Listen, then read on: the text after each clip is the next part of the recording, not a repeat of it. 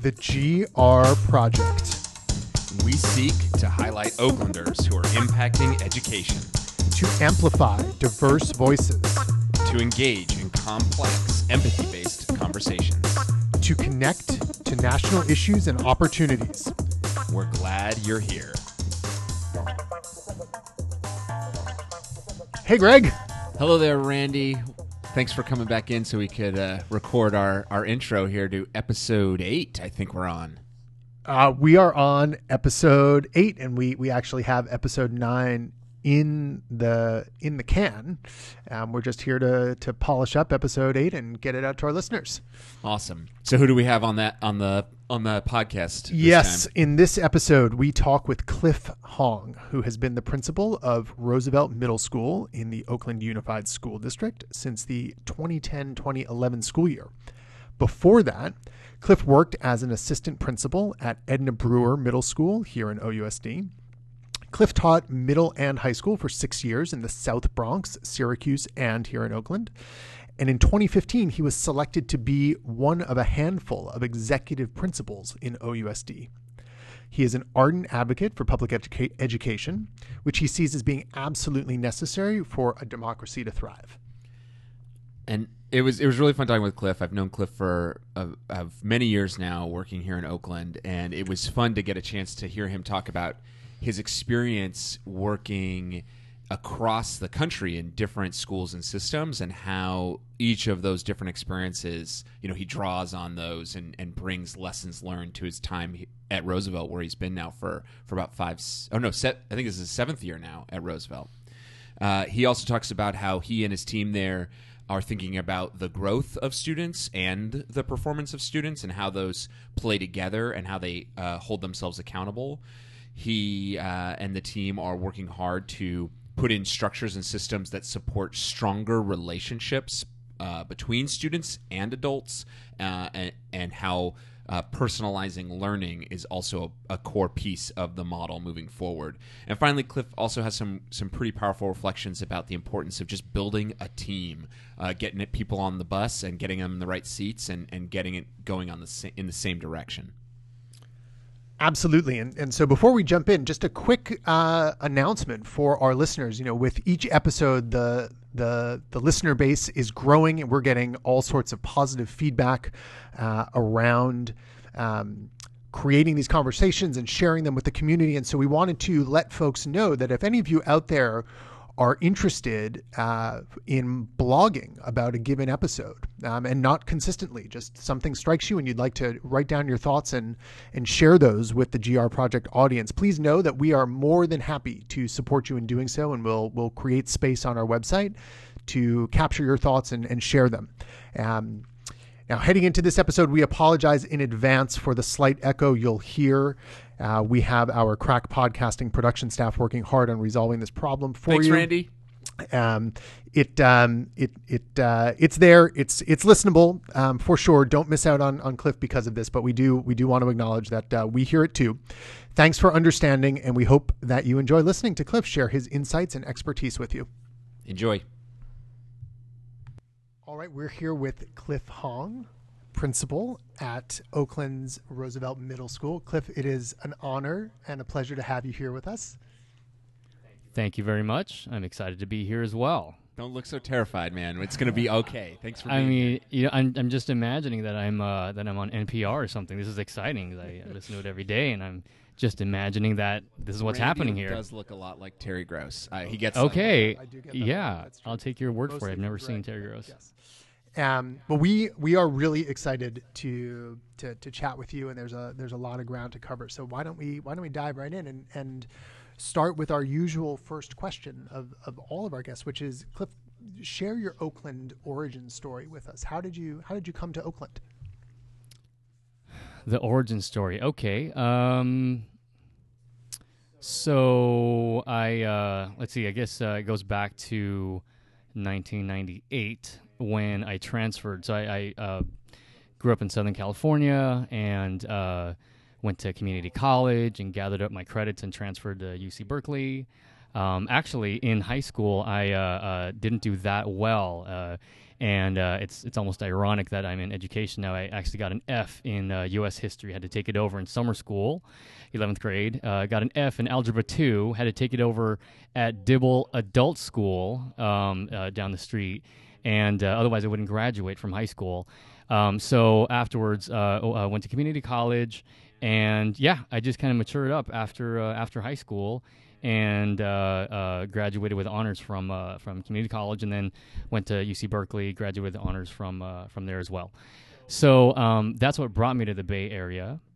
Went to law school for a year at UC Hastings in the city, then took leave of absence and eventually dropped out. My second year of leave of absence, I fell into teaching, and so I just found a teaching job in a parochial school, Patton Academy here in East Oakland. And yeah, I just enjoyed teaching, and I thought, this is for me. By then, I had met my partner, and we were together, and we moved to New York City for a couple of years, went to upstate New York for a year, came back, got married, and now we're here. And so that's been, 19 years? Has it been that long? Oh, my gosh. Yes. 19 years in the Bay Area. Wow. And so you say again, when did you decide to become an educator? Like right when you did the Patton job? Yeah, because that was my second year of a leave of absence, and you can take 2 years. And so that was the year I had to decide whether I'm going to go back to law school and finish up or leave altogether. And so I decided to drop out, and when I taught at Patton Academy, it was great. I mean, it was a different experience. 50 students. I taught 9th, 10th, 11th, and 12th grade, about 10 to 12 kids per class. And it just felt like the right thing. And so I thought, I'm going to teach, and I'm going to see what opportunities there are to make an impact for people in education. What made you kind of switch from independent school to public education? Trust me, I tried to get into public school from the beginning. I almost feel like I want to say I went to every school district from I went down to Fremont, the city of Fremont, all the way up to Crockett.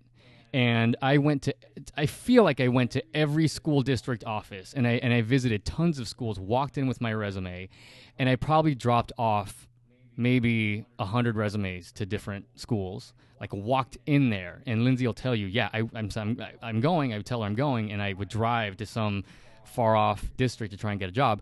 And Patton Academy was the one school that said, you know what, we need somebody right now. And it was like the second week of school. Their teacher had quit, and I graduated from Cal with a poli-sci degree. And they said, "Well, that sounds like social studies to us." And so they hired me, and that's why I started there. But then I immediately switched after that 1 year to go to public school, and I've been in public schools my whole career since then. And so you were teaching social studies. Yeah. And what in particular within social studies? I'm curious if U.S. history was one of the classes you were teaching. It was, yes. Ironically, right? Exactly. Yeah. No, I mean, it was 9th grade geography, 10th grade world history, 11th grade European history, and 12th grade civics and government, and U.S. history as well. Maybe 11th grade is U.S. history. Yeah. What did in light of today's current environment, what did the civics class look like? I mean, what did it look like? Granted, mind you, I was a brand new teacher with no training. So my civics class looked like, hey, read chapter 2, answer the questions in the back, and then we'll talk about it a little bit. Yeah. We did it. That's what we did the whole year. Sorry, kids. Okay, so Patton, you were there for the year, but then where did you teach next? So then I taught at IS 216, Intermediate School 216 in the South Bronx. That was so that was in 2003, and I taught there for 2 years. And then so that was the next teaching job. And keep connecting the dots for us. How do you go Uh-huh. from there to what comes next? To Yeah. Well, okay, right. So actually, like in between, so after Patent Academy, I thought, I'm going to keep doing this, and so I actually applied to several universities to get my teaching credential. Got into the Stanford STEP program. Also, at that time it was Cal State Hayward, and was looking at that program. But around that time, I guess the governor was Gray Davis, and he had cut. It was a bad time economically for California, and had cut loan forgiveness programs. I think there's something about it where I felt like, gosh, this is a lot of money to be spending if I'm going to be in urban schools. By that time, I already decided I'm going to stay in urban schools, and I thought, gosh, I don't know if I want to drop $35,000 on this degree and not get any of it forgiven. And so I decided to teach through Teach for America. And so I requested to stay in the Bay Area. Second choice was New York City, and that's how I got to New York. So taught there for a couple years, and it was great. And then my partner, she decided to go to grad school at Syracuse University in public policy. So we moved up to New York. We moved up to Syracuse. I taught at Liverpool High School. So I did the same thing. I went to every school. This one, literally every school within like maybe a 10, 15-mile radius of Syracuse. And one school hired me, Liverpool High School, 9th grade, and I taught there social studies for a year. What's the mascot at Liverpool? I think they're the Warriors. It's kind of a like a Roman looking guy, yeah. And that was really interesting because Liverpool, up in upstate New York, the population is just different from Oakland and from New York City. And so what they do there is really interesting is the start of school kind of kickoff. They have all of the teachers and administrators sit in their high school stadium. So this district had one high school, maybe, was it one middle school? Maybe two middle schools and a few elementary schools. So everybody's in this stadium. And so I'm there, brand new. What am I like? I was like 27 at the time, young guy.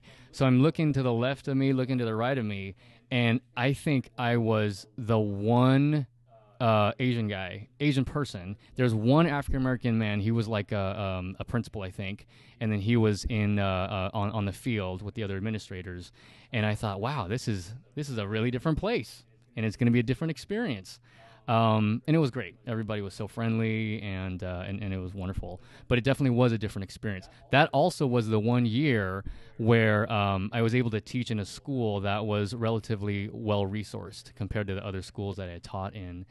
And so this was something where, so as a teacher, I could drop off a couple original kind of papers to be copied, and then ask him how many copies I wanted. The next day it would be delivered to me. Anything I wanted, paper, clay. We made clay islands to talk about different kind of geography and whatnot. They bought me clay, and it was great, and it felt really good. It was there that I thought, oh, and that's where I got inspired to maybe go into administration. And I thought, you know what?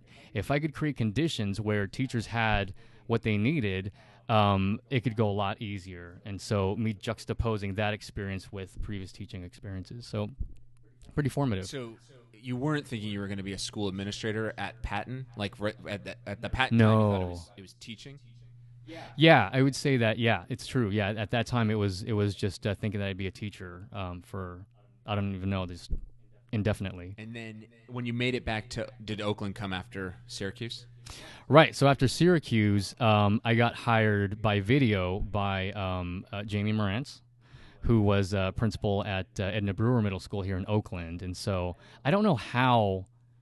It was probably a similar thing where I started looking at different school districts in the Bay Area, and Jamie had reached out to me, and I sent her a video of me teaching. She hired me, and so I had a job coming back to the Bay Area, and yeah, so I taught at Edna Brewer for a couple of years. And then you were also an AP there? Then I became an assistant principal. I went to UC Berkeley's Principal Leadership Institute, and then I became an assistant principal at Brewer for a couple of years. And then my first job as principal is my current job still is at Roosevelt, and this is now year 8. Congratulations. Thank you. Yeah, help listeners understand, where does that put you amongst like Oakland middle school principals in terms of staying power? I think in terms of Oakland middle schools that serve grades 6 through 8, I believe there's 13 of them. I am now the longest sitting of those principals. Old man. I guess so. Long in the tooth. Yep. Long in the tooth. Is that a saber tooth reference? Yeah, I don't know. What do you think you'd be doing? You tried law school. It clearly wasn't the right thing. Uh-huh. Do you have any sense on what you might be doing if it wasn't education, if it wasn't teaching or administration? What, like alter ego bizarro Cliff? What you might be up to?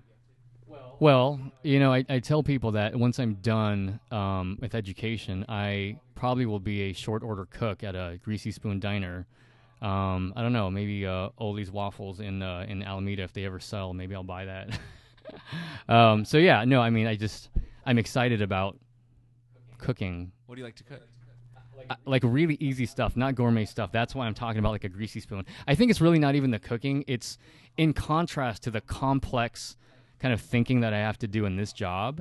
It's not that, being a short order cook is not complex, but it's complex in a different way and not complex in some ways. And for me, I want to get an order, make the thing, push it out, get another order, make it, push it out, and then go home. And so that just sounds, sometimes on the hardest days of being a principal, that sort of life and existence sounds great to me. Just in and out and then done for the day, because you really don't get that with this job. I'm imagining you with, a chef's hat on and a greasy apron. Yeah. And like there's some sort of school event in your future. In the meantime. Yeah.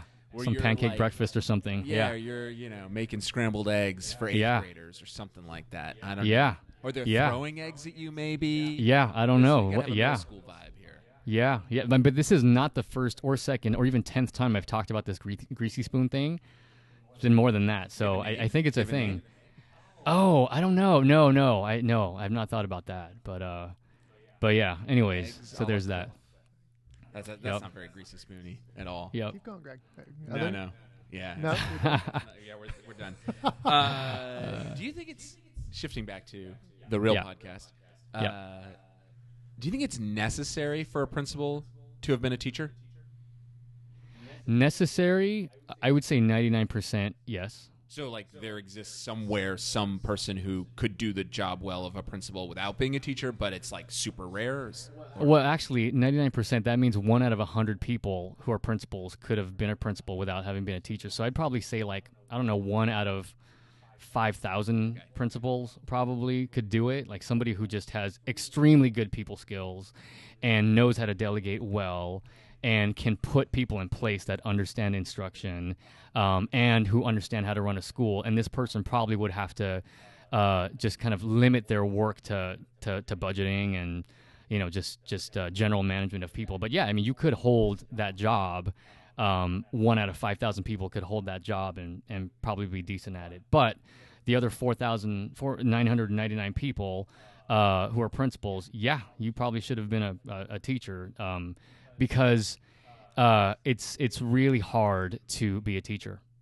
It's really hard. And going through a teacher prep program, even teaching for 3, 4, 5, even 10 years, sometimes, I don't know, it's just, I think it's really difficult. And for someone to have the knowledge and the experience of having struggled, it's really important for you to viscerally feel that your body feels getting kicked in the butt or in the head, really, or everywhere by a lesson that doesn't work, or by students who you haven't engaged, or anyway. So yes, the answer is it can be done, but very rarely do I think it's going to be successful. Yeah, I wonder if you can keep going there. To just break it down even, you were very specific, but to break it down even more specifically, what do you think are the top maybe 3 takeaways that you would value most highly from that teacher experience as it gets leveraged into being a principal, right? So you just named a few examples, and maybe those are the examples, but I'm wondering if, given the opportunity, you might frame those up in a slightly different way to give us some insight. So let's see if I could reframe your question, reiterate or rephrase it. So what are 3 lessons that I've taken from being a teacher that have helped me to be a principal today? Yeah. That's okay. So let's see.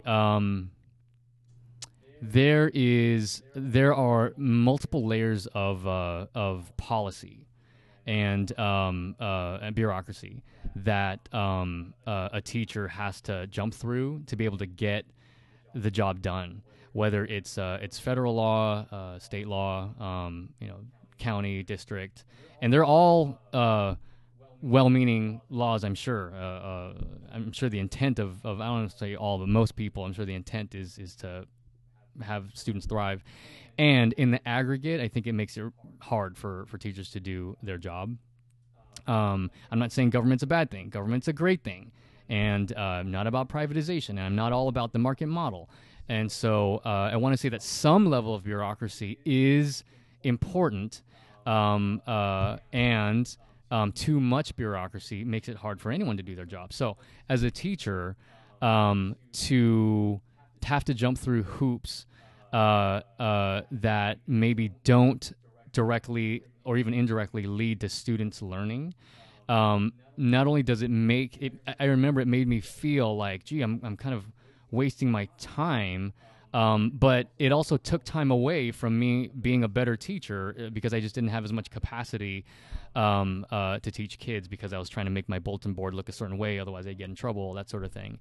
So that's one thing is just the layers of policy and being able to feel what that feels like as a teacher, and then at the end of the year be told, oh, wow, you suck because look at your test scores.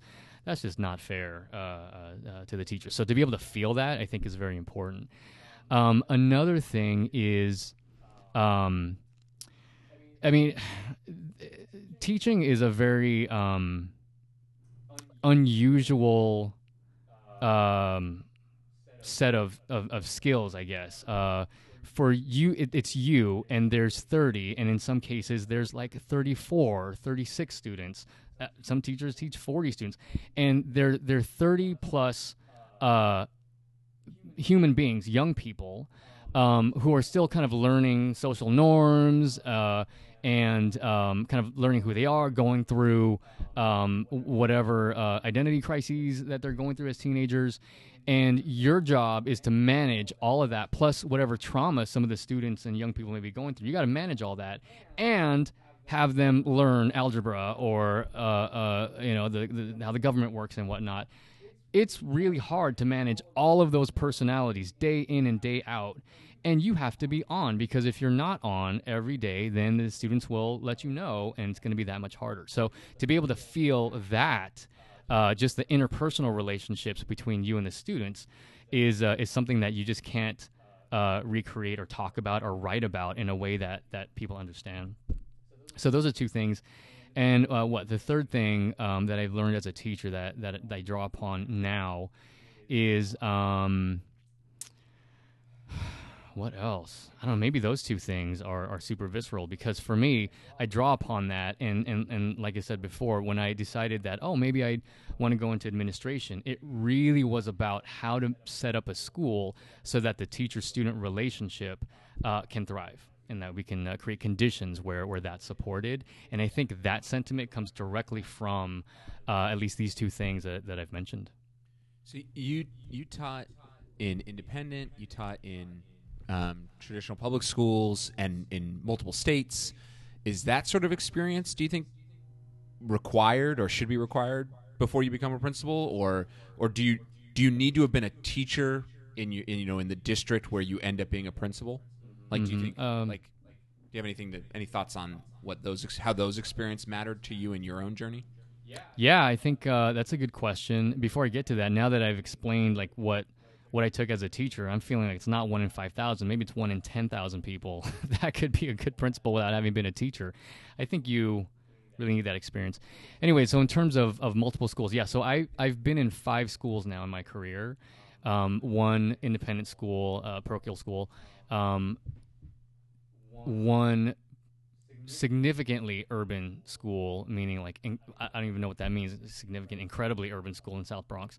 One semi well resourced high school up north, and then Edna Brewer here in Oakland is depending on who you talk to, it's an urban school, it's a slope school, it's a hill school, depending on who you talk to, and then now back to Roosevelt. So 5 schools, all pretty different, and yeah, it's been incredibly beneficial for me to see 5 different schools run 5 different ways, 5 different groups of kids.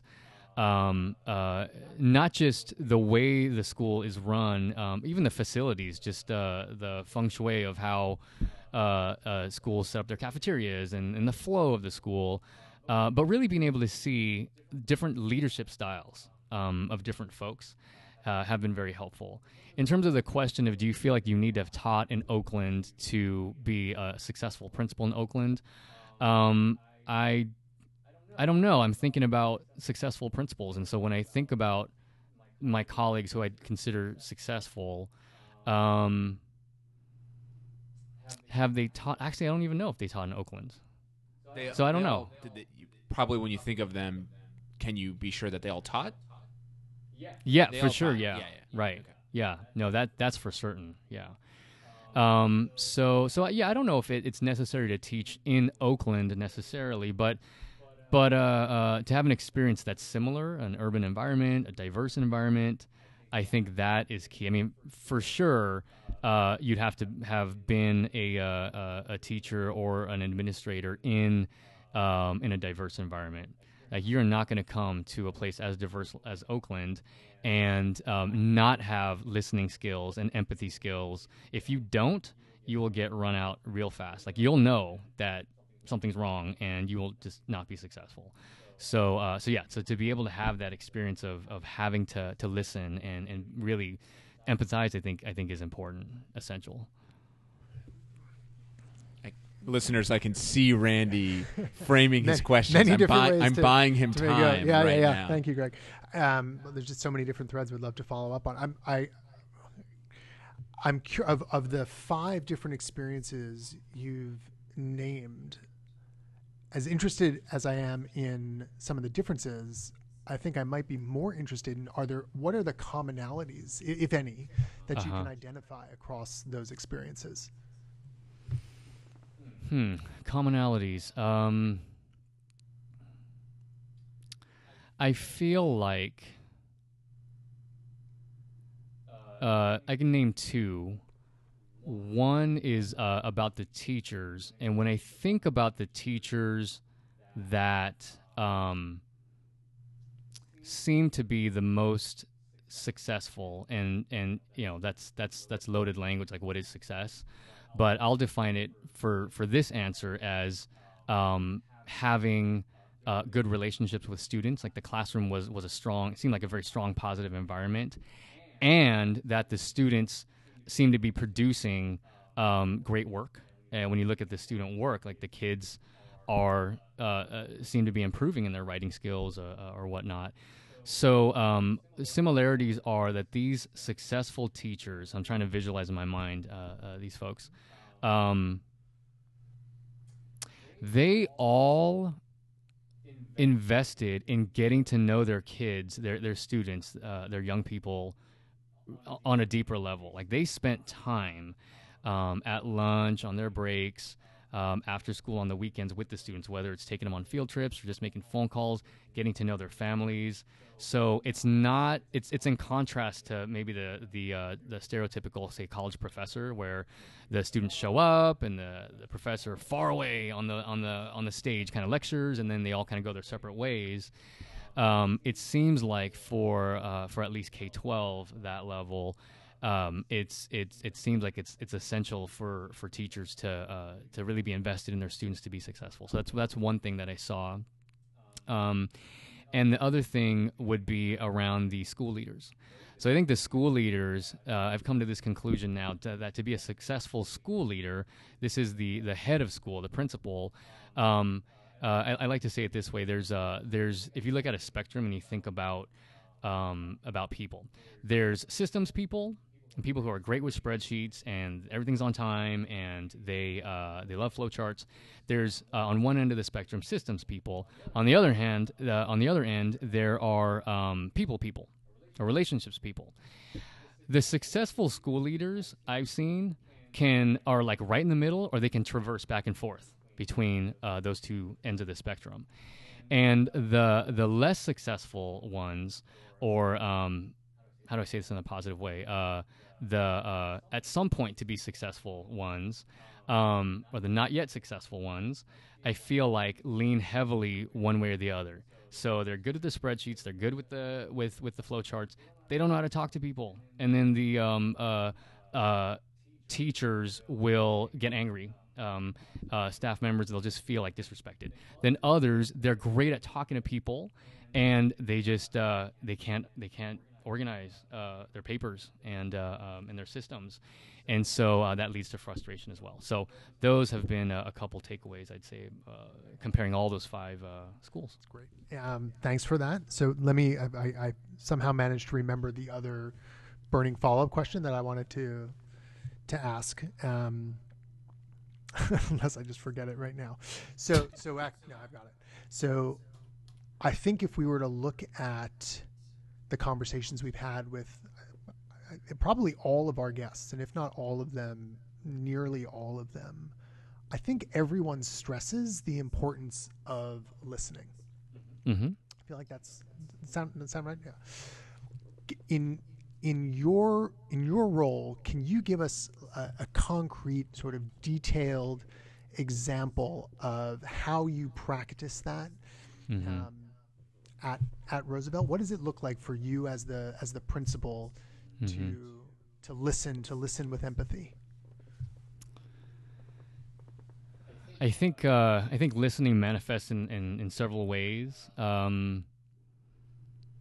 I know for me, part of my leadership style is to make sure that I have checked in with enough of the stakeholders, such that if a decision's made, before any decision's made, I should feel that it's going to be there's not going to be that much pushback.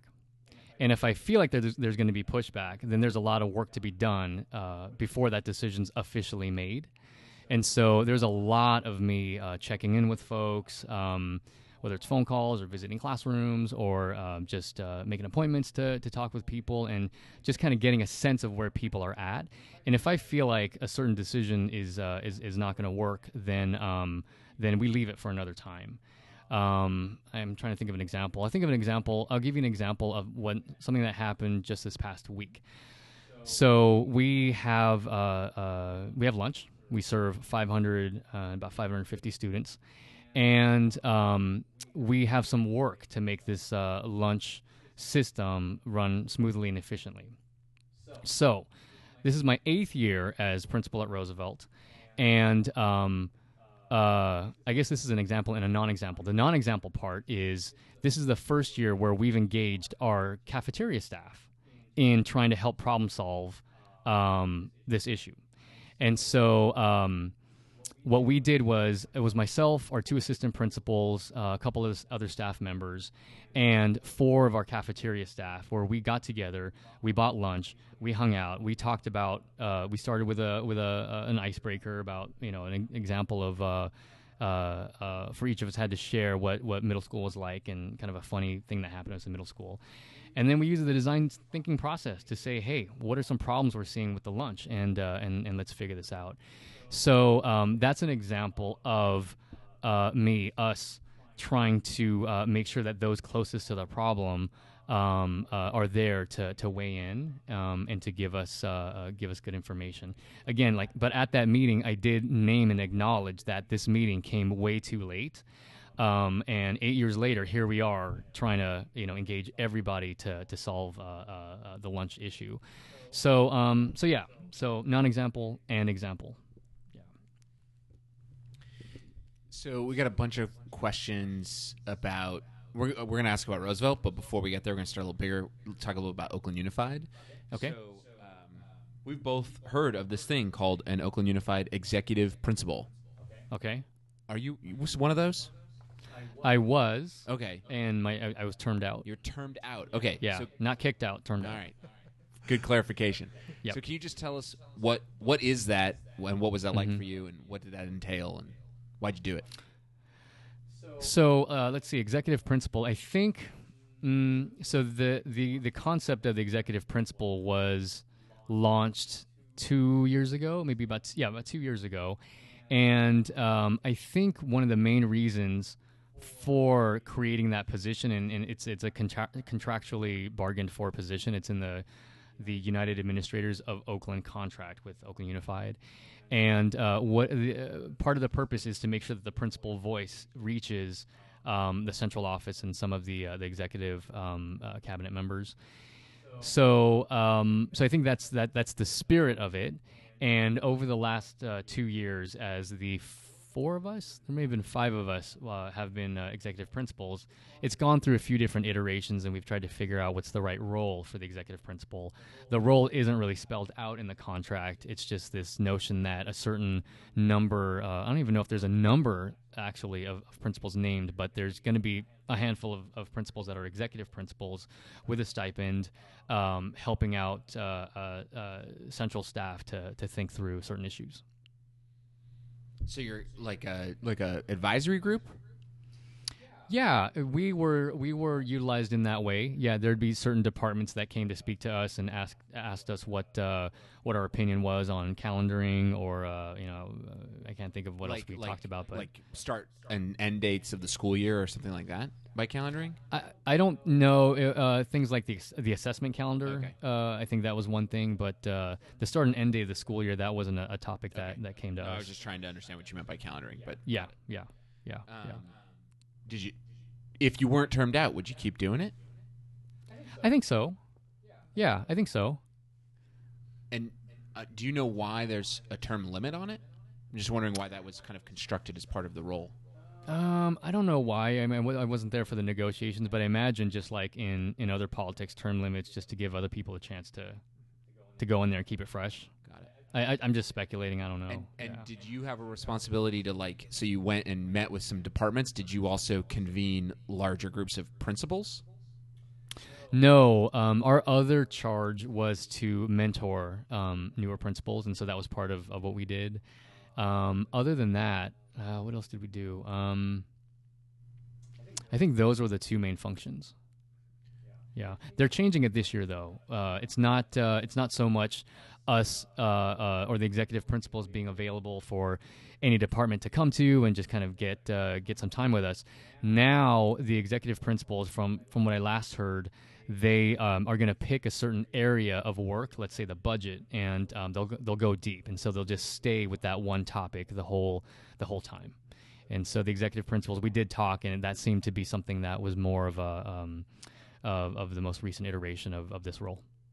Do you think principal central office communication is going well these days? Like, this must not be the only way that folks connect, across those levels. I mean, what's that looking like in Oakland Unified these days? How are you experiencing it anyway? So principal central office communication. I mean, for me personally, I think it's going fine. It's going great. But I've been around now for 8 years, and so the benefit of that and being a principal in the same system for that long is who to go to for which thing. And so communication is great because I know exactly who to email. But when I was a new principal, it was difficult. Yes, it was frustrating because it's a big organization, so people come and go, and the org chart is not dynamic, and so you don't know when people come and go, and we don't have the job descriptions for everybody, and so we don't know who's in charge of what. So I know that that part's improving with our district, and it's great. And it seems like the network superintendents that we have now that are directly supervising the principals are incredibly communicative and pretty transparent with the principals. And so for me in the middle school network, it feels like the principals are in agreement that our supervisor, Mark Triplett's great, and we have great communication. So, my personal experience is that it's going pretty well now. That's great. over your time in OUSD, what do you think are some of the most obvious and impactful changes you've seen, in your time? Yeah. I think the main thing for me, and I can answer this so quickly because I feel like the big game changer is the SPF. So talk us through it. Yep. What is it? Okay, so which now that I say that, it actually doesn't exist anymore in its form, right? Right. But Go the to the end of the concept, story, Cliff. right. So the school performance framework. So the school performance framework was this this concept where there's a set of indicators, measurable indicators, reading, writing, suspensions, chronic absence, that was introduced maybe, I don't know, 2 years ago, 3 years ago. And whereas it's not, in my opinion, a comprehensive set of measures, it may not even be the right set of measures. However, just the concept of it, of having some set of measures that now become apples to apples from school to school, I feel like was a game changer because, to me, if you don't define where you're going, then you don't know if you're getting there or not.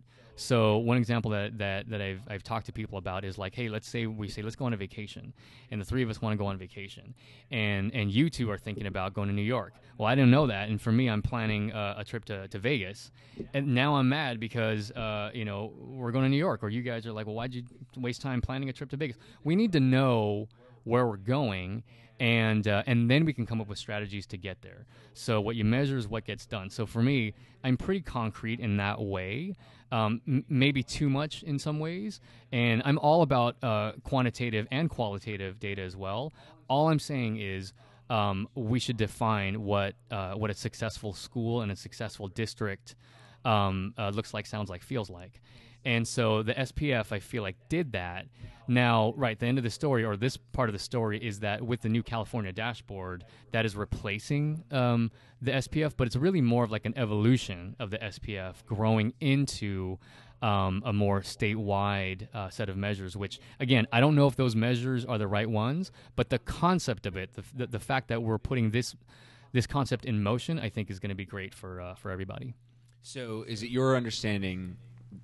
So OUSD is choosing to kind of sunset SPF because the state is stepping up and will have good enough dashboards that kind of get at the same thing. So there's like, it would be duplicative. Is that kind of, or it wouldn't be, or the added value of the robust SPF might not be worth the investment in it given other priorities? Or just wondering, do you know? Well, did they give any insight into other? Was it just as simple as, oh, the state's doing it now, so we don't have to do it? Yeah, I mean, maybe. I mean, that I don't know if it's exactly the way you phrased it right then, but it's probably something like it's going to be a state mandate.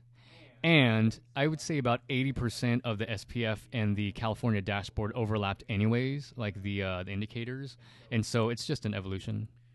Yeah, why do two when most of it's the same? So we'll just go with the California dashboard. So have you had a chance to study the Roosevelt numbers on the state dashboard? We have, let me think here. For some of the indicators, we have. Actually, all of them we have. Yeah, for the recent data, yeah. Well, so even before figuring out what my understanding is that if if a listener goes and looks up Roosevelt right now, what are they looking at? Like, what time period do you know? Like, are they looking at how you're doing? Can they see how Roosevelt is performing right now in September 2017? Is it last year? Is it the year before? Do you know? Yeah, I believe it's going to be last spring. So how Roosevelt was doing up until just at the end of last year. Okay, right. That's the snapshot that they'll use. And just super quick, where would listeners go to find the dashboard? I'm not exactly sure.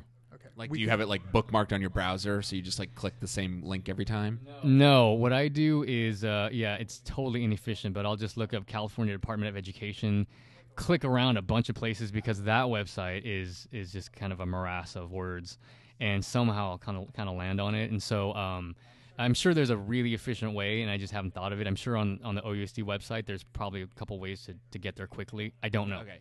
So you could probably Google California public dashboard, 5x5, 5x5 right. reports, that kind of Right. thing. Okay.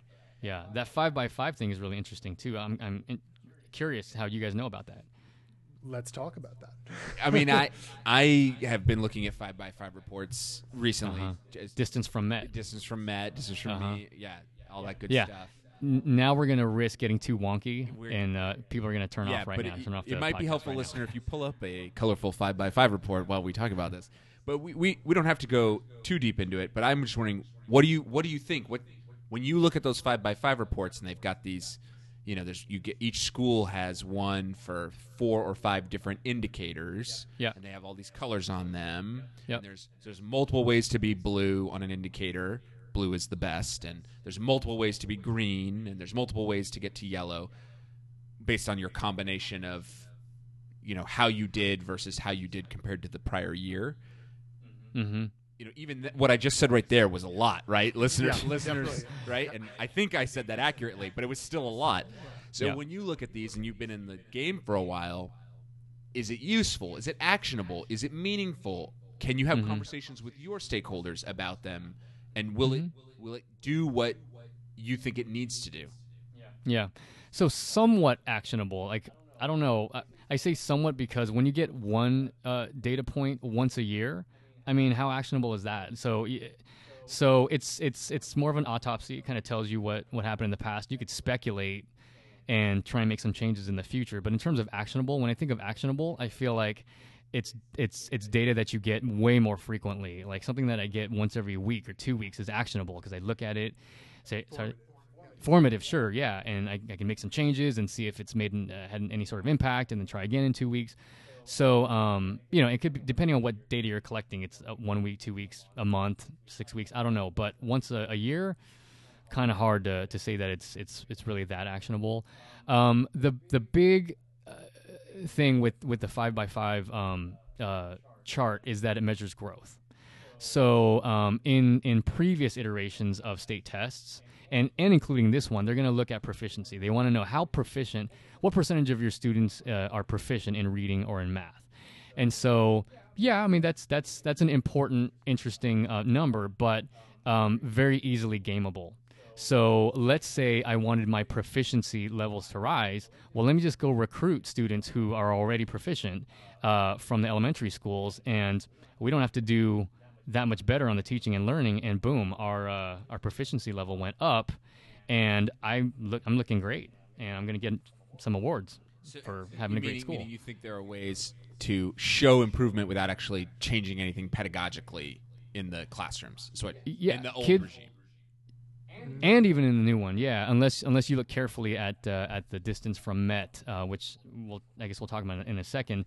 I'm just saying that there's a danger that so what you measure is what gets done, and if you're measuring what percentage of your students are proficient, and you're being held accountable to that, and you're getting accolades and celebrations based on that number, or you're getting criticized based on that number, someone with some unscrupulous person could go along and just have other strategies that have nothing to do with students learning, and you could game that number. And is I'm not asking you to name names, but is your I'll name names. Okay, you are welcome to. I'm not necessarily Yeah. asking you to. And it sounds like what you're saying is, and this is going on in the district, or no? No, but I'll just point out a high-profile example. Atlanta. You know about that from a few years ago, where people were up to the superintendent. They were like erasing test score bubbles and putting in different ones, and I think they went to prison. Some of them went to prison for that. There was so much pressure on getting enough kids to be proficient that they decided to game the system. They lost that game big time, and that's a problem. So as an alternative, for me, I feel like, and again, I might be wrong, this is just where I'm at now, for me, I like to look at growth. So if a 6th grade student comes to my school reading at a 2nd grade level, but after 3 years, let's say they come in at a kindergarten level, and after 3 years of being with us, 6th, 7th, and 8th grade, they leave at a 5th grade level, but they've grown 1, 2, 3, 4, 5 levels by being with us, and they're going to catch up in high school if they continue to have that accelerated level of growth. I think our teachers and our school community should celebrate that. But that student is not quote-unquote proficient, and we wouldn't get recognized or any sort of credit for that. So to me, that makes the student feel bad, the family doesn't feel that great, staff feel criticized and whatnot. So for me, it's really about growth. And to me, that's a much more just and a socially conscious way of looking at education, because we don't want just those kids who are about to become proficient for us to dump all these resources into them to make sure that number goes up. We want every student to grow, no matter where they come into our school, in their proficiency levels. And so that's what we're trying to do, is figure out how to personalize our school for every student so that every one of them grows in their academics. And so are you saying that you think these 5x5 models... It's a step in the right direction. Step towards honoring that growth idea. Right. It's better because what it does is it looks at how far away in the aggregate, like the average of your whole school, how far they're away from being at grade level. But it's still an average, and so it's going to leave students who are really behind. They're going to leave them in the dust, and they're not going to be given attention. So that's why we should look at every single student and have a personalized goal for every student. Now we're all held accountable, including the student, for moving and reaching those targets. And again, just to clarify for folks who may be hearing about this for the first time, the 5x5 is part of the California state dashboards. Right. It's a state level initiative, and there ought to be one for any California publicly funded school. I think that it came out last spring. I guess you think, Cliff, you said that you thought that the data in the reports was about last year. And it could be. Yeah. I don't know. It might. I think it's either. I think the data in there is either about last year or the prior. Yeah. year. No. Well, right. So this is where the systems are still trying to get worked out, because it says, when you look at that 5x5 webpage now, it says that it's from spring 2017, but actually it's from spring 2016.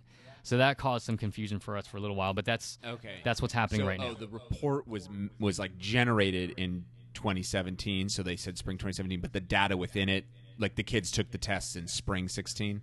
Yeah. So the way you explain it might be right. I don't know about the generated and why it says spring 2017, but that data is from spring 2016. Yeah. And is this kind of tool something that you're encouraging your families, your teachers, your community to become familiar with, to study? No. Okay. Not really. I mean, I feel like it's too high level. So my son, like, I guess I'm interested kind of in how my son's school is doing as a whole. And, and this is me being a principal of a fellow school. But for me as a parent, I'm much more interested in knowing how my son's doing. And so I'm sure most families, and there's going to be some wonky policy types that are going to be interested, or, people who are interested in politics and whatnot. But for most families and students, I imagine that they just want to know, how's my kid doing? How am I doing? And what do I need to do to improve? One thing I want to say about indicators, though, is so this California dashboard, like I said, I'm not sure that these are the right indicators, and there's going to be lots of iteration and discussions on them. But internally at Roosevelt, what we've done is had epic discussions on what we feel like is the right set of indicators to define success. And so we actually we have 3 buckets of indicators.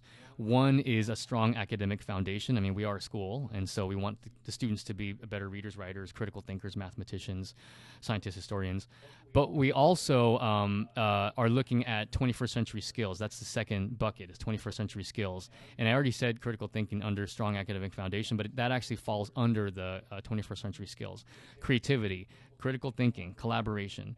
And then the third bucket is being having a strong community ethic.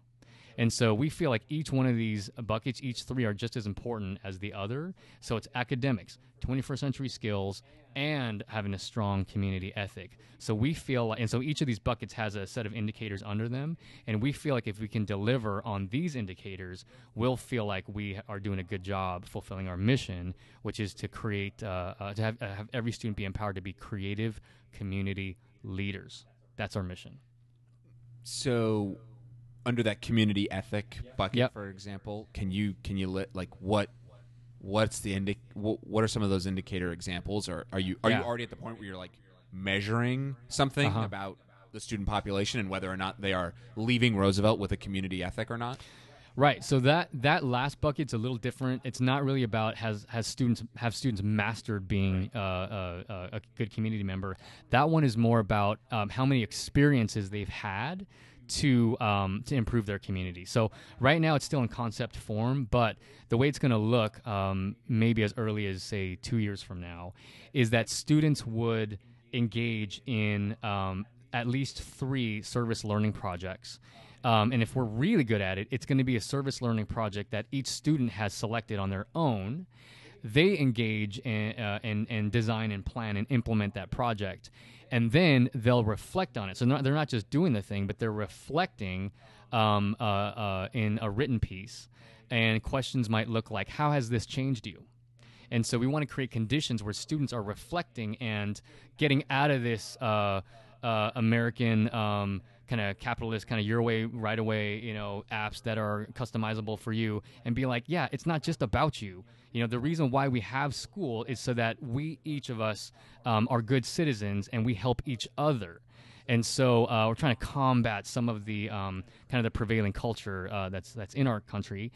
And so hopefully they'll develop a community ethic because they have engaged in 9, if they're with us from 6th through 8th grade, 9 service learning projects, and have had a chance to reflect on them. Now, those written pieces can double as evidence of student work on how well they're writing, so that's a bonus as well. But that's really, right now, the current iteration of our thinking around the community ethic. Let's turn, since we're kind of talking about Roosevelt, let's go a little bit deeper, and we'll go into specifics of Roosevelt. We have a few more questions about just principalship in general. We might get back to. Who knows, maybe not. So, at Roosevelt Middle School, what's the most unique aspect of Roosevelt's model? Right. So the most unique aspect. I don't know, because that question requires me to think about other schools and kind of how we compare to others. So I don't know. How would so much you innovation talk happening, to a family Yeah. about Okay. helping them decide if Roosevelt was the right school for their child? Yeah. Okay. So, all right, that helps. So, the way we've designed our school, one of the ways that we've kind of structured the work that we do, not only do we have these 3 outcomes, but we actually have 3 learner-centered strategies, and this came out of this redesign work that we did that, Greg, you helped us with, and your work with the Next Generation Learning Challenges Network. And so through that process of redesigning our school, we have these 3 learner-centered strategies. One of them is personalized learning. It's kind of all the rage now, and we're on it, trying to figure it out. The other one is addressing the whole child, so not just the head, but also the emotions, and the heart, and the body as well, so the whole child. And the third thing is real-world application. So when I talk to parents, I make sure that they know that it's not just about learning, but it's personalized learning. We're going to really know your child and craft an educational program that meets their needs. But it's also about not just the head, but the heart. We want to make sure your child is fulfilled and happy, feeling welcomed, feeling seen, not just by their teachers, but by all adults at the school and their peers. And then, again, it's about real-world application, where it's not just, I give this example of, seeing a butterfly in a book, like a picture of a butterfly in a book, is not as good as seeing, say, a video of a butterfly on YouTube, but those two are not nearly as good as actually being out in the forest and seeing a butterfly and then talking about it. So for us, we are really trying to emphasize field trips and not just bringing real world examples into the classroom, but getting the kids out of the box, like literally out of that box and outside into the world. We're taking maybe about a dozen kids this weekend rafting, and we've been doing this every year for the last maybe 2 or 3 years, river rafting. We're going camping in a few weeks, and these are all staff members that are putting these trips together and taking kids out. Talk a little bit more about personalized learning. It's I think we're at cliche status. Yeah. But for you in your school, how are you making sense of it? What does it concretely look like today, and where do you imagine it going? Yeah. So one concrete example for us, we have this math program that we are implementing. It's called Teach to One by this company called New Classrooms. And we are really excited about the concept of Teach to One. And the implementation also looks great. Briefly, what it is that students...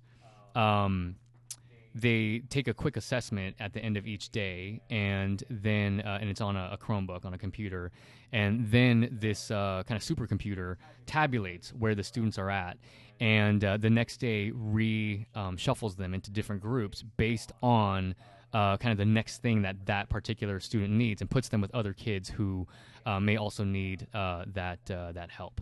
Now, somebody immediately is going to be like, well, that's tracking. And it's actually not tracking. Tracking is where you say these students are going to be in a class, and they're going to be in that class the whole year. This is where you say, actually, some students are really good at these skills and still need work on other skills. These other students are actually really good at some other skills and not so good at these other skills. And what you do is you are constantly moving kids between lanes and having them regroup with other kids who, in a tracking system, some of the students may never see each other because some kids would be honors kids and other students would be remedial kids.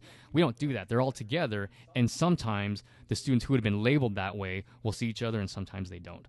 So to us, that's an example of personalizing the learning, where it gets down to where the students are for them individually, and we're trying to figure out how to get all students to grow. Again, this is really the name of the game for us, is growth, and accelerating if they're really behind, so that they can catch up and be on grade level and be able to navigate this crazy world.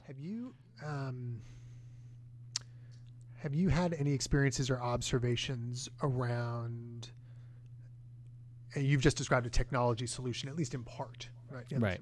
Right. Technology solutions that provide that kind of personalized experience, but still fall short because and I don't mean this as a loaded question at all, but it may sound like one, but still fall short because the personalization that may matter most, maybe, I'm looking for your take here, is whether the kid cares about the content in the first place. And if we can get to the ZPD, great, but not really so great if we're not already making the connection for the child with the content. I'm curious if that rings true in your experience or not, or just any comments you might have around that. I mean, that question makes me think of, and maybe this is what you're getting at, is will computers replace human teachers? Is that the question? No, I mean, you're welcome to go there. Yeah. I'm more interested in getting your take on whether or not personalized learning, to truly be successful, needs to place the tech first. That being able to serve the ZPD, the zone of proximal development, getting the content at the right level for the right kid at any given moment, is actually secondary to providing the child with reason to be intrinsically motivated to engage with the content in the first place, because without that, you've got nothing. And again, I'm not advancing that as I'm banging my fist on the table making that claim. I'm putting it out there for you to respond to. Yeah. So for me, technology is just one tool. A Chromebook is just like a book, or it's maybe a video that a kid could watch, or a field trip. It's one tool, and so does the technology come before student interest in the subject? No, the students have to be interested, which is why, actually, that's why I thought you're going to the human thing. Computers will never replace a human teacher. And in fact, that's why people pay $40,000 to $50,000 to send their kids to private school so that they could have a class size of like 12 to 1, because they know that having an actual human being, a trained teacher, somebody who knows development, young people, psychology of young people, and know their content well, that is irreplaceable. You can't shove a kid in front of a Chromebook and think they're going to learn nearly as much as having a skilled teacher with them and being able to give them attention. So when we talk about personalized learning, I guess to me the ideal would be, I don't know, 5 students to one teacher, and they are kind of walking around the world talking about what's out there, and every once in a while kind of,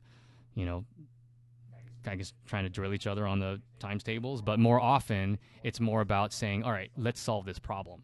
So these skills that you've, maybe these facts you've memorized, that should be like, I don't know, 5% of what they do, and then 95% of it is, let's talk about some real problems that are out there. Let's start with climate change. Let's talk about racism. All right, students, let's figure out some solutions and try them out. So, I don't know, a 5-to-1 ratio, that seems pretty good. Let's fund that. And so what's the, at Roosevelt, what's, you've given that very clear example of a tech-driven aspect of personalized learning. You've just spoken about the human side of personalized learning. What is the human side of personalized learning look like at Roosevelt today, or where are you taking it? Right. So then, like I was saying, the computer will tabulate kind of where the students are at, and then it gives that data to the teacher, which is when the magic really happens. Then these living, breathing human beings then consider the data that they're given, they consider the actual students that they're working with, and then they can either override the groupings or override whatever lesson the supercomputer has said based on the expertise of this trained professional, and then they work with the student. We've also invested more funds so that in those math classes there are more adults in there, and the student to adult ratio is lower. It's higher, lower. So there's more adults per student than in a traditional classroom. It's not 1 to 32. It's probably 1 to it might be 1 to 15 if I'm doing my math right. If you just look at all the people that are there and the students, and they're working with the students in small groups. So at least in the math example, that's what we're doing there. In addition to that, we're partnering with St. Mary's College. They're sending, I think this year they're sending 30 students who are in one of their undergrad programs to come and help in our school. I think most of them are going to go into our humanities classes, where they will work with students one-on-one or in small groups to read to them and have these critical thinking conversations that it'd be impossible to have that level of depth and personalization with one teacher and 34 students. I think you said this earlier when you were talking about your own experience as a teacher in the 5 different schools, and one of the lessons learned about just watching that the best teachers had formed tight relationships with students. And so I guess, building off the last conversation, you're saying in math, the teachers get to work with kids in smaller groups, and right.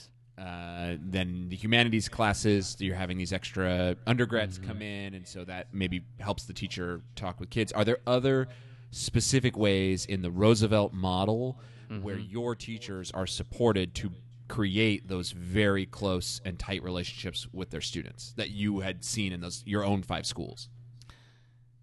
Yeah, I feel like we've taken steps forward. Have we created conditions where there is that super tight relationship? I think there's work that we can do there, more work that we can do. But here's some steps that we've taken. So two in particular. One is that before we moved to our new Bell schedule, which we launched last year, the average general ed teacher for math and English, social studies, and science had about 160 students. So I wouldn't say average. So on average, they had 150, but at most, they had about 160 in 6th grade, I'd say.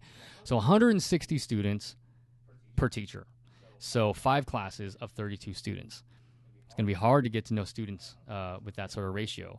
It's still hard now, but we've cut that almost in half. And so I would say that on average, our classes, our class loads for those gen ed teachers, general ed teachers, is about 80. And so now they teach the students, fewer students, but twice as long because we have blocks instead of periods. So that's part of it. So to cut down the number of students that they interact with has been a step forward. The other thing we've launched is advisories. And so this is also kind of a big thing right now in Oakland, maybe around our country. But for us, we have, this might be our third year in advisories, and we've tried different iterations of it. But the way it looks now is that there's about between 16 to maybe 19 students per advisor. I have an advisory myself, and we see the students twice a week for 35 minutes. And we're continually iterating on what the advisory does. But right now it looks like talking to each student about their grades, any struggles that they're having. We do what we call gatherings, which are kind of socio-emotional ways to connect with kids, little games. And we contact parents. And so the parents know that their advisor is one point of contact that they can call. So those are two concrete examples of how we've put systematic things in place or systemic things in place based on our redesign to move towards personalization. You also mentioned earlier that, you know, with your staff and the folks who are working hard in the cafeteria, that you had brought them together and you had leveraged the design thinking process as adults to kind of problem solve some stuff. Is that would students leverage the design thinking process in classes? Is that also a part of how the model works? And if so, like, say more. What does it look like? Yeah. I wonder if design thinking also is starting to become kind of cliche. And so for us, right, so it's a powerful thing, and we haven't quite figured out how it fits into our school. Like sometimes I think, in addition to the personalized learning, addressing the whole child in a real world application, maybe design thinking is a fourth student-centered kind of learning pillar. So because we do see it weaving in and out of our school, we call it instead of science, we have now renamed our science department to be we call it STED, Science, Technology, Engineering, and Design. And so they intentionally work in design thinking to most, if not all, of their units with the students. So that's there. And we also have different projects that we do. We did this thing called Hack the Halls, where we invited some. David Clifford is this guy who's also starting a school around design. He came and kind of consulted with us and helped us to design different solutions for hallway movement, and we had students involved with that. So yeah, I mean, we like design thinking, but because it's such a buzzword, we don't want it to become meaningless. So we haven't figured out how to officially make it part of our school, but it does exist in various forms. Was that the question? All right. I don't know. Yeah, I mean, you had referenced using it as an adult, and it is out there in the world. Right. So I was just wondering, like, is it something that students also get to learn about as a process and practice? So it sounds like through the STED class is a way, and then there was this kind of. Some students had this hack the halls experience. Oh, right. Oh, and here you go. So thank you for kind of reiterating that. So then the other ways, we have a computer science class where students are now designing their own programs or coding different video games. We also have a maker and design class. We call it the Create Studio, and most of the students can experience that elective as well, and that's where they're designing things like birdhouses and then actually building it.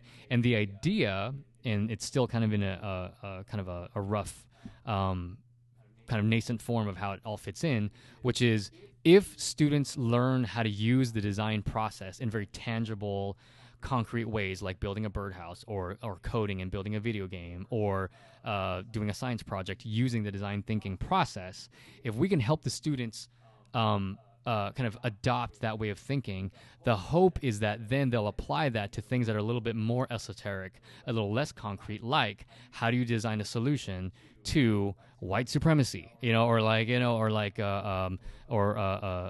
global warming, climate change. So that's the leap that we hope we can help our students to make, which then also is part of our mission to empower students to be creative community leaders. So that's the connection we're trying to make.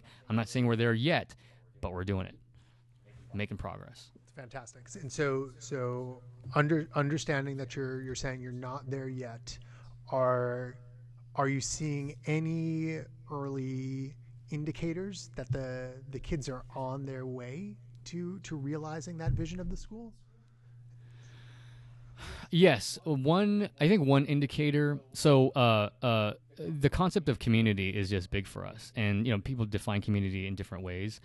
But for us, I'm hoping that what happens with our young people is that they have a great Roosevelt experience, and that this, I don't know, dare I call it a utopia? I don't know, we're hoping to get as close to that as possible, where it's not where everything's perfect, but it's a well-functioning kind of mini society, a microcosm, which then when the students leave us, it'd be great if 20 years down the line, or even 10 years down the line when they're in college, or 15 years when they're going to the work world, they say, you know what, man, the world is really hard, but I really enjoyed my middle school experience. And I could think back to how awesome it was at Roosevelt.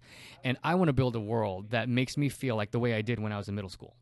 So to that end, I feel like what we're doing now is building a community where it feels safe and students are seen. Again, not quite there yet. And we've hosted conferences on schools that build communities because we've been recognized in the last couple of years as a place where it's pretty dang positive when you come onto campus.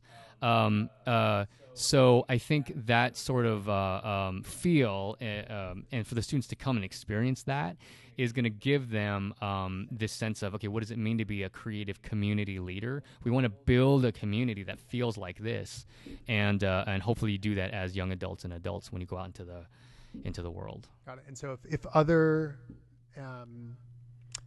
Oakland educators or interested parties wanted to reach out to you to learn a little bit more about how you've done what you've done and what the plan looks like going forward, is that something that Roosevelt has bandwidth for, or not necessarily? I'm looking to ensure that folks who may be listening who are trying to do what you're doing, if they could look to you for support, or that's just not a place where Roosevelt is right now.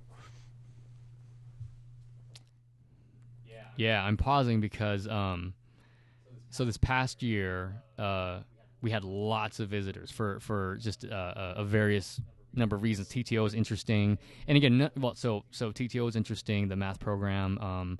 We've done some attendance work that we've had some success, and so people come to visit.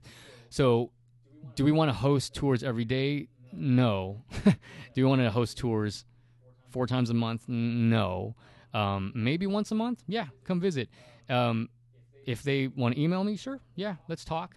I actually think that school tours are really important, and actually, Greg, you kind of put me on this this path of really valuing actually going to other school sites and seeing what they're doing, and then having like a structured way to talk to the people that work there.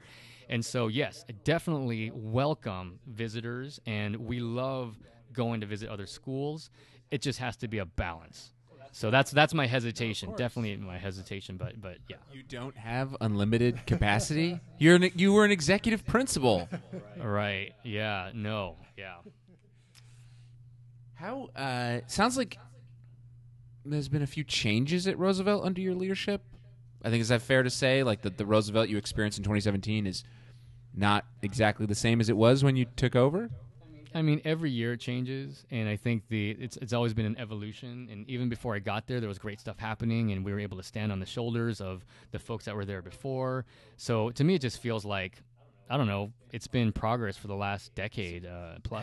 How do you manage that for students, for teachers, for families? Just those expectations around being in a changing school. Or do you think teachers and students experience it as a changing school? I think the people that have been around, and we have a good number of veterans that are at Roosevelt that even predate me coming 8 years ago, and they would say that there's been changes. And folks that came on board after that, they'll say, yeah, there's changes. In fact, there was a time when there was kind of tongue-in-cheek. Someone had done a skit, not mocking me, that's not the right word, but just kind of what's the word I'm looking for? Just elbowing you a little bit in the side, or I guess roasting a little bit about how we're always trying to do something, or I'm always trying to do something new, and that's okay. I'm okay with that. If that's my caricature, that's okay. And over the years, we've settled down from just trying things and kind of just grasping and taking little stabs at the dark to try and find what works. So I think that's where we're at, is through data being a little bit more intentional about what we try out and why. So I think the staff get that, and I think for the families, I'm not sure the families necessarily experience the change much more than saying, I went to Roosevelt 20 years ago, and the Roosevelt that I see now is so different, and I'm so excited about the changes that have happened, and I'm happy to send my kid here. So I'm happy for that. And 550, that's the biggest you've been in a year or two, right? When I first came, we were at about 700, Okay. and then every year there was like a precipitous drop, and then this is the first year, I think, for sure this year is the first year that we hit our enrollment projection numbers before school started. So every year we're scrambling, wondering if we're going to hit our enrollment and whether we need to lay off some staff members. This year was the first year that we hit those numbers, and then some. We're actually 50 students over our projected numbers, and it's an increase from last year. So we feel, in terms of the overall kind of total number of students, so it feels great. Yeah, I'm hoping that this isn't just an anomaly, but hopefully it's a tipping point and a turning point. The word is getting out about Roosevelt. I hope so. Yes, that's what I'm hoping. And the children and families who are attending Roosevelt, are they largely coming from the San Antonio? What does the Live Go look like? Yeah, they are. They really are. Yeah, I think the bulk of the students from Garfield and Franklin, the fifth graders, came to us, and we're very excited about that. Like, our mission really is, and we don't want to draw from the hills or draw from other neighborhoods. I mean, people are welcome to come, but really we're here to serve the students and the families that are in the San Antonio district. Okay. Do you have other Roosevelt questions? No, I was thinking we might ask Cliff just a couple of sort of reflective questions on his practice as principal. Yeah, go there. Yeah. So even before that, I don't think it's a hard sell to position the principalship as arguably the most difficult role in the education spectrum. I'm sure folks sitting in different chairs would be able to make their own arguments, but the principalship sits in the middle of a lot of stakeholders. Mm-hmm. And so I'm curious, especially given that you're entering year 8 at Roosevelt, are there things in your day that you do to prepare yourself, restore yourself, to do your work well for your community? And if so, what do those practices or routines look like? Routines, yes. Okay. This is a good question for me to reflect on, because I read tons of articles and books on productivity, and I just want to get the most out of my time. I'm 41 now. I only got, how many more years do I have 70 in this world? 75. 70? Oh, yeah. That's too many. So I want to make sure that I have as much impact as possible. So in terms of routines that help me and have impact, I'm an early morning person. I'm a kind of a pre-dawn person, and so these days I get up at around 5, and I read this one article where it talked about, if you can get one major thing done, like the first thing in the morning, just get that thing done before you check email, before all these little things start to creep in, then you'll feel great. It's true, and I don't get to it. And I don't get to it every day, but most days I do. And I'll get up at 5, and I'll just think, what is the thing that stresses me out the most? That's what I'm going to work on right now, and spend 45 minutes, creating that agenda or trying to work out that, I don't know, that checklist or whatever it might be. So I think that helps to clear my mind. I also try and go to inbox, not quite inbox 0. I'd like to. I'm trying to do that inbox 0 every day, but I probably right now it's about inbox 5. So I get down to about inbox 5 Strong. every day. Yeah, and it's so far so good. And as the year progresses, it may not be that low, but I'm constantly checking email, getting it off out of my inbox, and it feels great. That also is great for clearing my mind. And a couple other practices, maybe I try and do my weekly newsletter at the end of the week on Friday before I go home, so that's not hanging over me. And then I try and exercise at least once every other day. Got it. And what does that exercise look like? Are they shorter sessions, longer sessions, a mix? What kind of exercise do you like doing? Yeah, so time is always an issue, and what's nice is jogging is quick. So it's maybe a 25-minute jog or that 7-minute workout. I like that 7-minute workout. Yeah, I'm gonna. My daughter and we have a date for that later tonight. Go ahead, Greg. I am noticeably silent on the exercise question. You put in your time. So you mentioned working with your other principals and your manager, Mark. Mm-hmm. Mark was a principal as well in Oakland Unified. Mm-hmm. I love my colleagues. I was with them today. They're great. So starting with that, Yeah. keeping that center. Yep. What do you think some of those folks in Central, Mark included, still might misunderstand about your role right now and the work you're doing right now as a principal? Misunderstand? I mean, no one's going to know all the nuances of what I do. It's, I know my community better than anybody else. And so there's that. But in terms of things that they might misunderstand, I think people don't necessarily grasp this, like all the measures, all the indicators, like how we define success at our school, like the community ethic thing that I've mentioned. I don't think people quite get it. I haven't really talked about it that much because it's still not that ready for release. But that is kind of an important part of our school in my mind, and it will be something that they understand. But at this point, and rightly so, I feel like again, what you measure is what gets done. Right now, our district is held accountable to those California dashboard measures, and so rightly so, people are focused on that.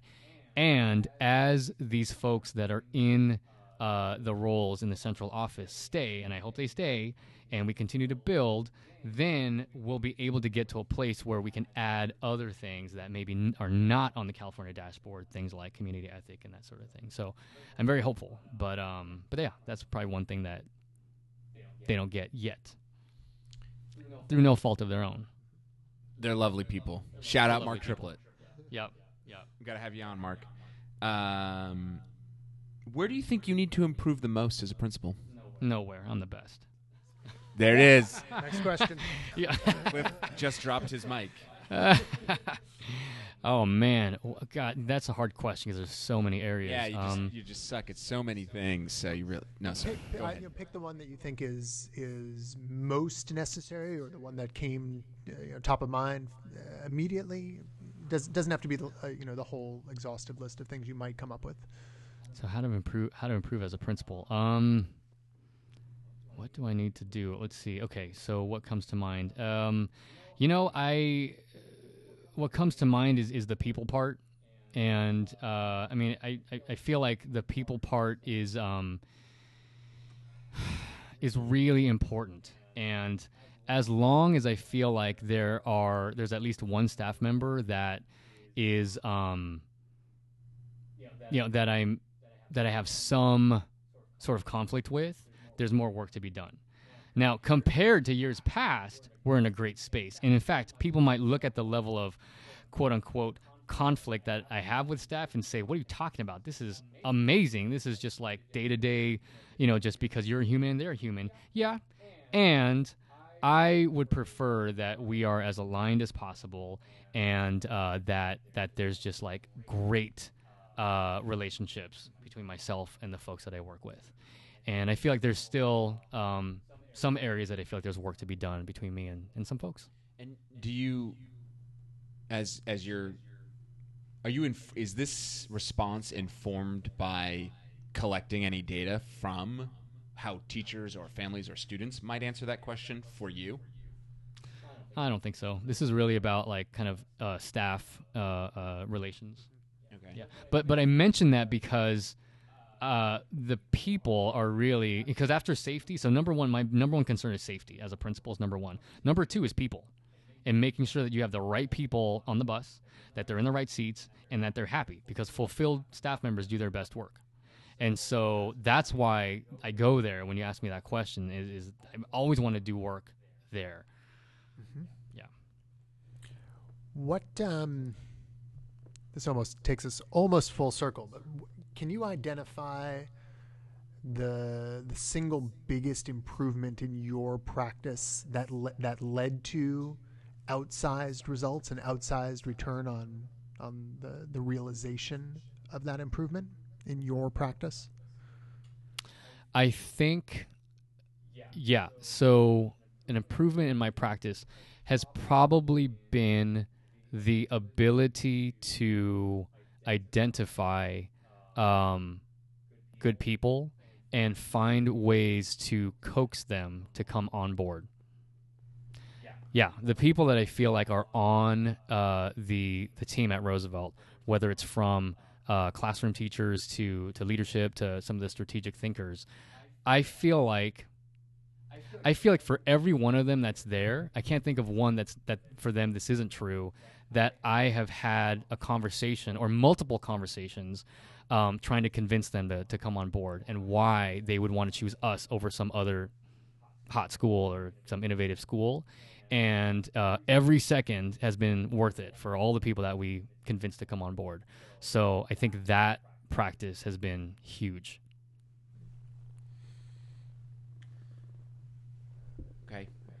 This is awesome. I want to ask, Randy, our listener questions and also about that final topic. Can we go there? Yeah, let's do it. All right. So we had a couple of listeners pipe in on social media. Thank you, listeners. And they offered us some questions for you. Oh, this is live? No. No. Okay. No, we had. We would have told you. Yeah. Surprise. We have recorded one that was also live. Charles. So Charles. reasonable thought, but Okay. no, just in the last week or so. Okay. Before recording this.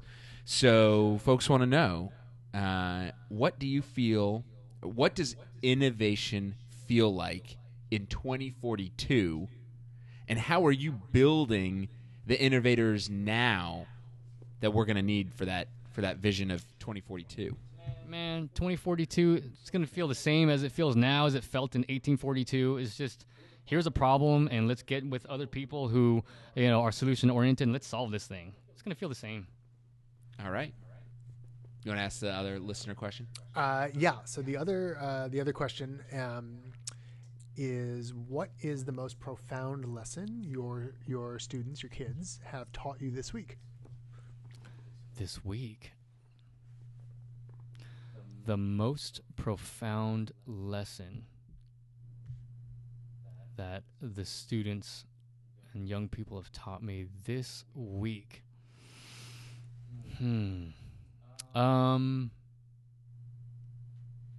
importance of balancing structure with respecting individuality. Without structure, a school can fall apart. Students will run around. They'll, have conflict with each other.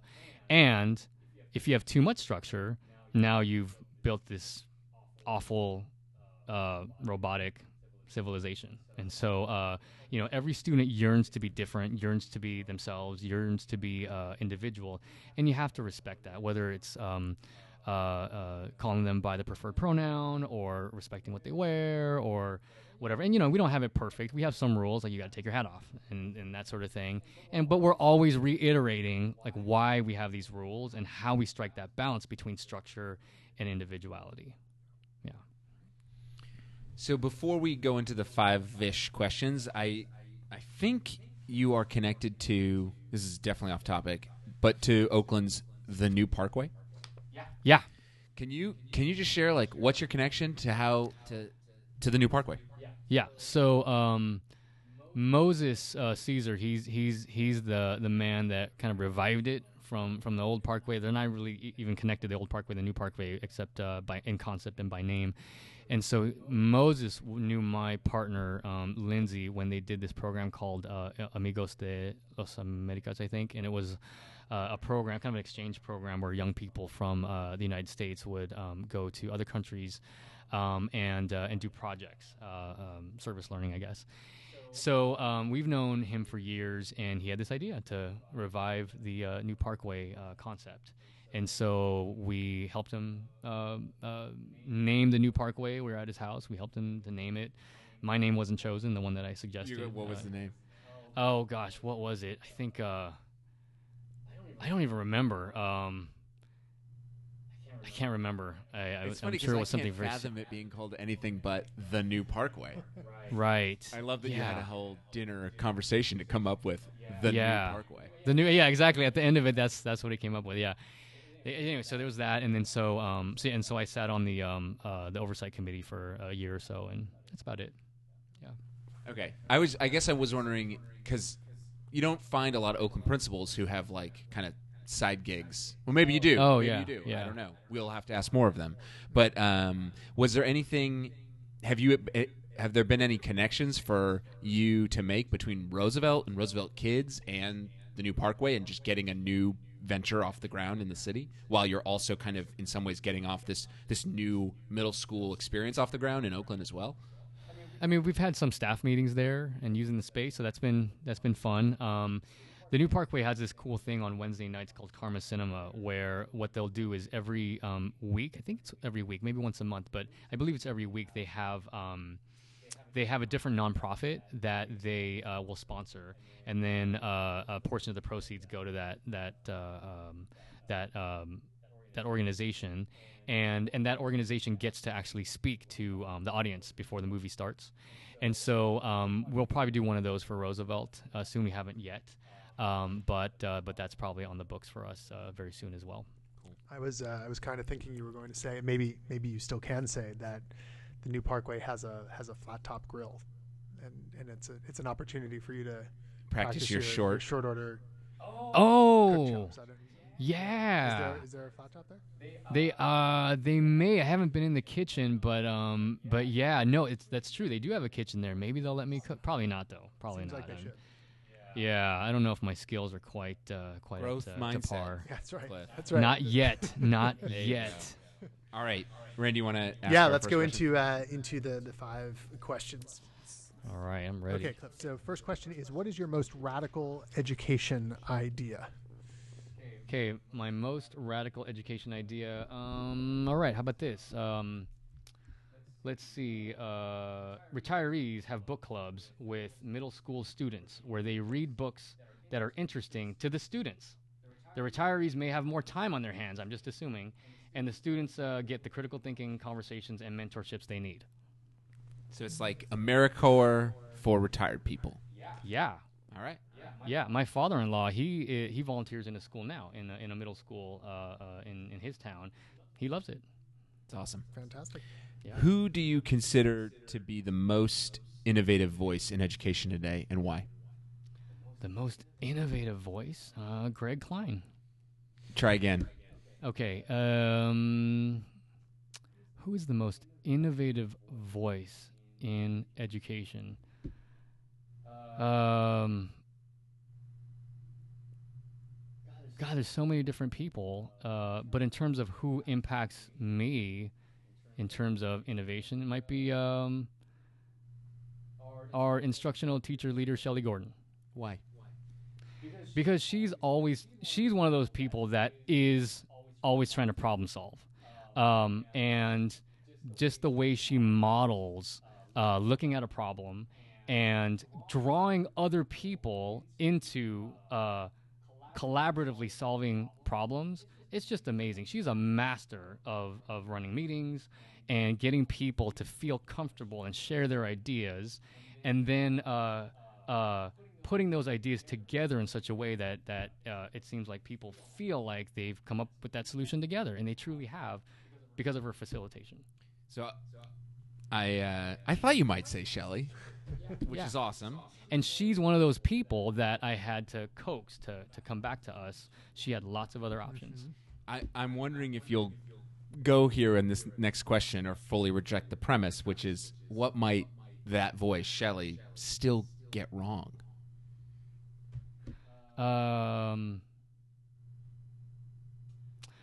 Yeah, I don't know. This might be a non-answer, but when you experiment, you're going to get it wrong more times than not. And so, I don't know, is that a sideways, like, escaping your question answer?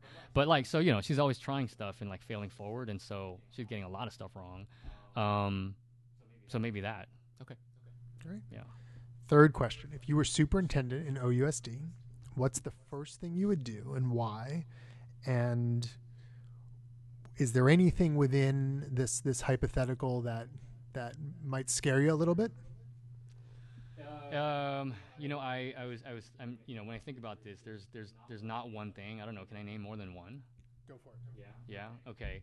So I don't know. I guess the context for this answer will be like, you know, I don't know what it's like to be superintendent. I'm sure it's one of the hardest jobs ever. So I don't know. This is just me and from where I sit and what I would say. So if I became superintendent today,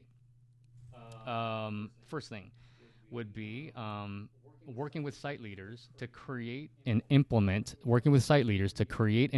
a plan where every site engages staff, parents, and students and their community to clearly and measurably define what success looks like for them. Because I feel like we talk about what successful schools look like. I'm pretty sure that most of the time we're not talking about the same thing. And so I would really press school leaders to engage their communities to define what they think success means. And looks like, sounds like, feels like. So that's the first thing. Second thing is I would appoint a chief operations officer to make district operations more efficient, effective, and cost effective. I'm all about operations. Love operations. I would hire a CO. I'd hire 5 of them. Just one. That's not cost effective. I think, then I would ask each central department to demonstrate to me what their value add is toward student success. And the last thing, that would be the first thing that I do, is I'd probably have a regular lunch or dinner with key stakeholders, especially leaders of the unions. Great. And we probably should have framed that last one, Randy, as when, not if. Oh, not but if. we'll get there. I don't know about that. Down the road. You have 70 years, right? So you're good. 75 years. I'll be 126. I love it. What or who inspires you in Oakland to continue working in education? Yeah, my own 2 children. So like we said, you know, Yuji, he's 7. He attends Melrose Leadership. And Tomu's 4, and he's going to attend an OUSD school next year when he's in kindergarten. So one of the few things that I have in my office that's up are these 2 printouts, these signs that I have. One says, would I want Yuji to attend Roosevelt today? And the other one says, would I want Tomu to attend Roosevelt today?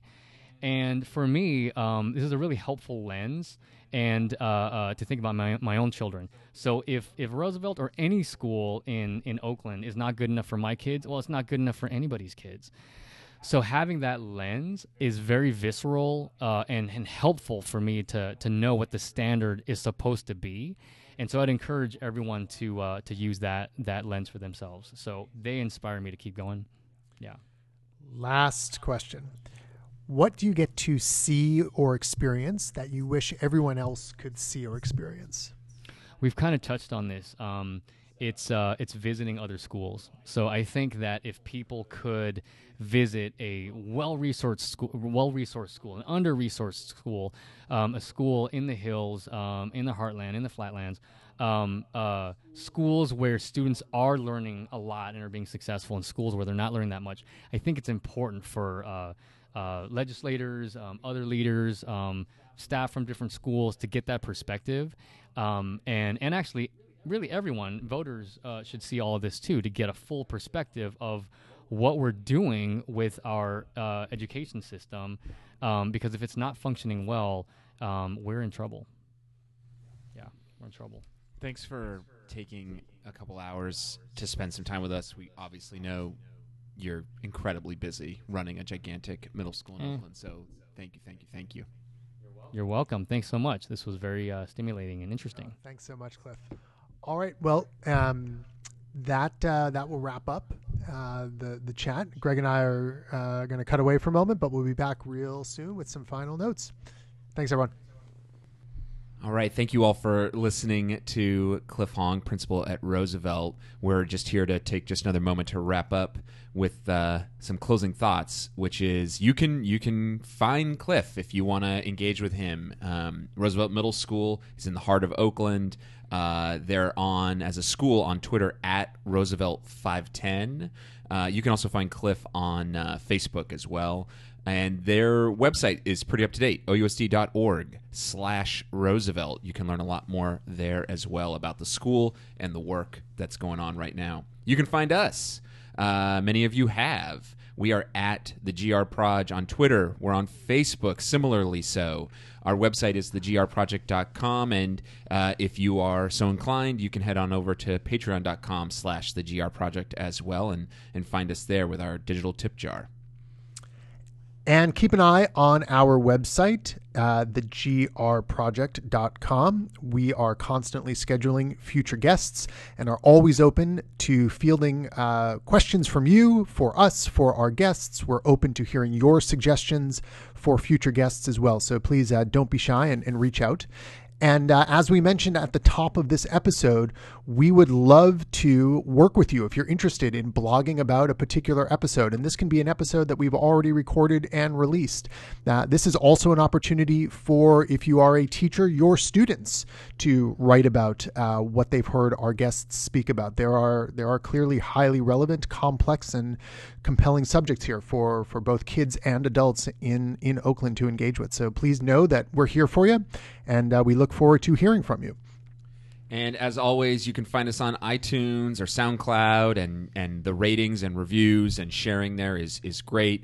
So please keep that up. We really, really thank you all for listening. It's we've learned a lot so far. We've got a little more to.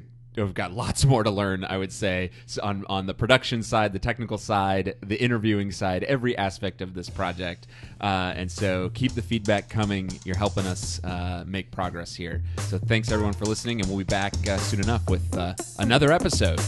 Bye, everyone.